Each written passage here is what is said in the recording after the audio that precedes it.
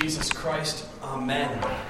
We're continuing our walk through the Gospel of John, and here Jesus uses a parable or analogy to teach and communicate. And to really understand what he's talking about, you kind of need to know the background, the backstory, which is true of a lot of analogies we use today, right? So to use an analogy, you kind of need to know the backstory. For instance, if I'm telling you about a friend of mine who has a flat tire, and I say, his tire was flatter than a Tom Brady football. Some of you got it, right? You're like, oh, yeah, that's funny. I get it. Others of you are like, I don't think that's funny. It was never proven. And still others of you have no idea what I'm talking about. Because you got to know the backstory. So the backstory is briefly this. Tom Brady may or may not have been deflating the football so you get to get a better grip when throwing a football in a football game. That's the backstory. So Jesus, in our gospel reading for today, is talking about sheep and sheep pen and shepherds, but there's a backstory. Because in the Old Testament, it often talks about sheep and shepherds. Probably the most famous example is Psalm 23, right? The Lord is my shepherd, I shall not want. Psalm 23 was written by King David, who was a shepherd before he was elevated by God to the status of king. And King David was the preeminent king in all of Israel's history. He was king over their glory days. And the people in Jesus' time would say, oh, if we could only go back to the time when King David was our king. Those were good days. And that theme is continued throughout the entire Old Testament. We hear it again in Ezekiel 37. It says this: my servant David will be king over them, and they will all have one shepherd. They will follow my laws and be careful to keep my decrees. They will live in the land I gave to my servant Jacob, the land where your ancestors lived. They and their children and their children's children will live there forever. And David, my servant, will be their prince forever. I will make a covenant of peace with them. It will be an everlasting covenant. And so Ezekiel writes at a time when King David is already dead. But he says, one will come. One will be king over my people, and he will be like a shepherd to them, to guide, to protect, to lead, and be a shepherd forever. In our reading from Jeremiah, chapter 23, the theme continues, where God has raised up under-shepherds who are to take care of the flock of the God's people. And they're not doing a very good job, as Charlie read for us. Woe to the shepherds who are destroying and scattering the sheep of my pasture, declares the Lord. Therefore, this is what the Lord, the God of Israel, says to the shepherds who tend my people. Because you have scattered my flock and driven them away, and have not bestowed care on them, I will bestow punishment on you for the evil you have done, declares the Lord. I myself will gather the remnant of my flock out of all the countries where I have driven them, and I will bring them back to their pasture, where they will be fruitful and increase in number. Here God is saying to the under-shepherds, the leaders of God's people, you've done a horrible job. And so now I'm going to do the job. I will bring my people back, and I will shepherd, and I will guide, and I will protect, and I will lead. Which brings us to our gospel reading today in John chapter 10. Jesus is speaking to the religious leaders and the people of the day. And these people have Ezekiel and Jeremiah and Psalm 23 in their heads. They know the backstory. And Jesus says to them, I am not a thief. The thief comes to steal and kill and destroy. The implication being, leaders, you're the thieves. See, sheep pens in those days, they weren't like the little split rail fences we think of today and little sheep grazing the pasture. A sheep pen in those days was a more sturdy structure. It was a rock wall. So you pile up your rocks, and you get them about so high enough so a predator couldn't jump the wall. And at night you bring your sheep into there, where they can rest and relax and sleep. Well, predators may not be able to get in, but a thief sure could. And a thief could climb that short wall and jump in and steal and kill and destroy. And Jesus is harsh. Jesus is harsh to the leaders of that day and age. And when we read the Gospels, we see that Jesus is gentle and compassionate and patient with sinners. Jesus loves sinners. Jesus loves the broken. Jesus loves the repentant. Jesus loves the struggling. But the unrepentant, those who keep others from God, from grace, from Jesus, well, he's pretty harsh. And so the question I have for you today is this.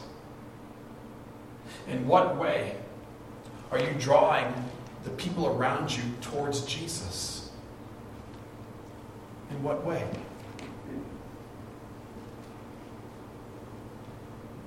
And the other question I have for you today is this. In what way are you keeping people from Jesus? In what way do people see you and they go, I don't think I want any part of that? And you might think to yourself, well, I'm not doing that. I'm good there. I'm good there. I'm not keeping anyone away. I may not be doing such a great job drawing people to Jesus, but I'm not keeping anyone away. But it happens so easily. It's so easy. I'm in the process of remodeling our basement. And it's a process I thought would take about 6 months. That was 13, 14 months ago. I'm still in the process of remodeling my basement. Because I thought, one, it can't be all that hard. And two, I thought, well, whatever I can't do, I'll just hire out. But the stuff I can do, I'll just do. Right? And so some months ago, I'm doing some demo work, right? And I'm trying to get these cabinets out so I can reuse them. And I'm not very good at this stuff. I thought it was good enough, and I'm not good enough. And so I'm taking out these cabinets I want to reuse, and in the process, I break one. Can't use it. This is last summer. Like I said, this has been a process. And the windows are all open in the basement. And I have to confess to you, I said some choice words to that cabinet. And I didn't say them quietly either. I said them loudly. A week later, I'm in my backyard. And my neighbor's in her backyard. Like tiny little fence, picket fence. And she says, so, I hear you're having some trouble in your basement. And she didn't say it in a funny type of way, like, hey, how's it going? I heard you. She was upset. Because she knows I'm a pastor, which is Latin for shepherd. And here's this person I've been praying for and speaking to and trying to introduce Jesus to. And now she knows me as a foul-mouthed neighbor from next door. It's horrible. When you become a follower of Jesus and his name is placed upon you in your baptism, you become his representative to a world that's dying without him. What you say matters. What you do matters. Because God invites you to be salt and light, to attract people to Jesus or repel them. Jesus says he's not a thief. doesn't repel people from himself, but rather he invites people to himself. He invites them through the door. Jesus continues the imagery of a sheep pen. And in your translation it says a gate, but don't think gate as like a little hinged thing that's just a couple pieces of wood and a little bracket. This is a sturdy gate inside a rock wall. Maybe not a door, maybe not being closed, but it's a sturdy thing. And Jesus says, very truly I tell you, I am the gate or the door for the sheep. All who have come before me are thieves and robbers, but the sheep have not listened to them. I am the gate. Whoever enters through me will be saved. They will come in and go out and find pasture. The thief comes only to steal and kill and destroy. I have come that they may have life and have it to the full. Jesus is the door. Jesus is not a door. Jesus is not one door among many great and lovely other doors. Jesus is the door. And he is the door. He is the way for salvation and life. And we live in a world where there are lots of other doors. There are lots of other options. And some of them are spiritual. Do this, try this, follow this person, follow that person. And they don't work. Some of those doors are political. Vote for that person, vote for that person. A little note, if any political candidate says they're going to solve all your problems, he or she is lying. Because that person's not Jesus. And what they're saying is, I can be a functional savior for you. And we live in a world of people and things promising to be a functional savior. Achieve this level of success, and you'll have purpose. Drive this type of car, and you're somebody. Have this type of family, and you've made it. Live this type of life, and you're a winner. We live in a world of functional saviors. And they're all around us. And many times they're good things. They're just not God things. I remember a gentleman, a family at my church, the church I served in California. And their daughter, their only daughter, went off to college. 30 miles away. And the dad was just crushed. Heartbroken. And he was so heartbroken, he couldn't function at work and lost his job. Heartbroken, right? And the wife said to me, I don't know what's wrong with him. I'm trying everything I can think of. The daughter said to me, I come home every Sunday for dinner. And he was heartbroken because he loved his little girl so much. But she wasn't just his daughter, she was his functional savior. That was his purpose in life. That was his reason for everything he did. And then his little girl moved away, and then he didn't have a purpose for life. There are a lot of functional saviors in the world today. And a lot of times they're good things, good people. Jesus is the door. He's the door. And he is the door that is the pathway for salvation through him.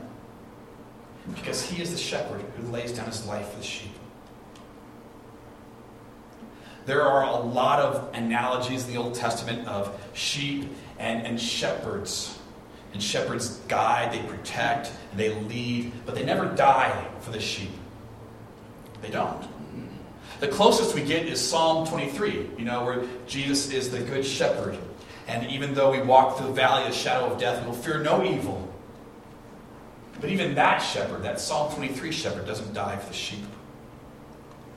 But Jesus does. Jesus gave his life for you because he loves you that much. And if you've experienced that type of shepherding love in your life, you are very blessed. And you know what that type of shepherding love looks like. If you've experienced it, you can say, oh, Jesus loves like that. When I was little, we grew up in the Orange County area of California, and we had family down in the San Diego area, about 2 hours drive away. And we would go down and visit them often, and then come back home fairly late at night. And I would always fall asleep in the car. Because there's nothing more comforting and secure feeling than falling asleep in a car when someone you love and trust and someone who loves you is driving the vehicle. I remember when my daughter was first learning how to drive, and she said to me, Dad, you can take a nap while I drive. I'm like, I love you, but no. Not sleeping, right? I'd sleep now. You're a very good driver.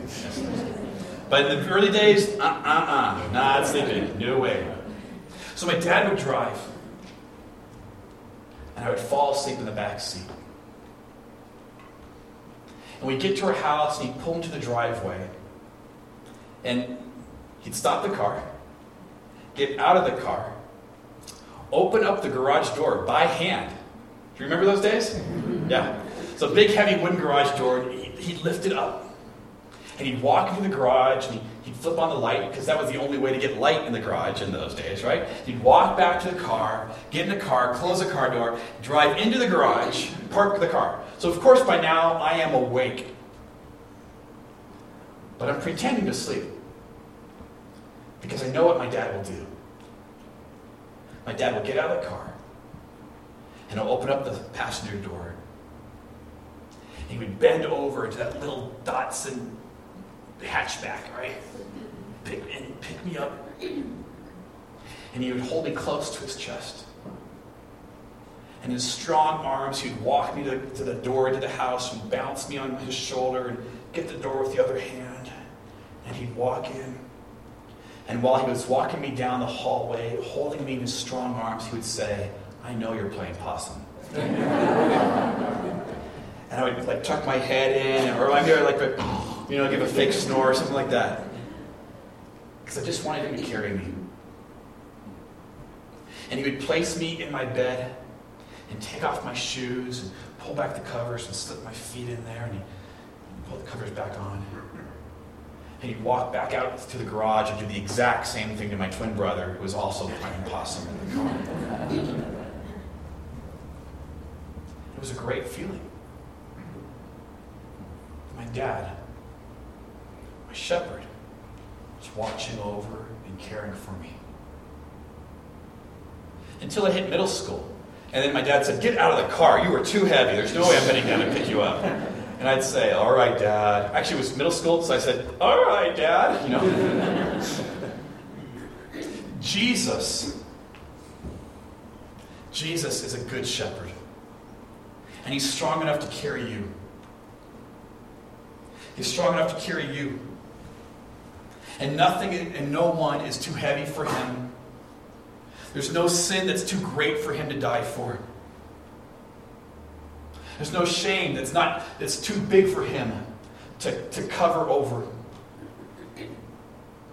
Jesus Christ is a good shepherd. And he loves you. He died and rose for you. Because you're his. And no one is out of his reach. No one is too far away for him to save.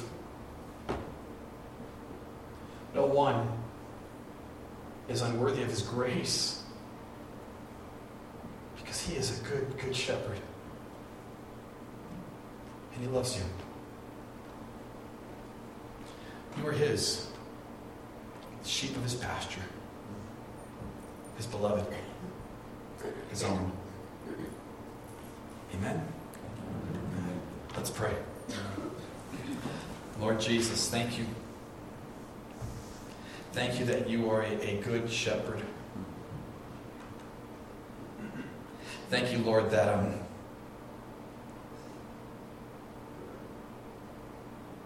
you invite us to come to you with all of our sin, with all of our baggage. And you take it and you leave it at your cross. Lord Jesus, help us to keep leaving our sin there.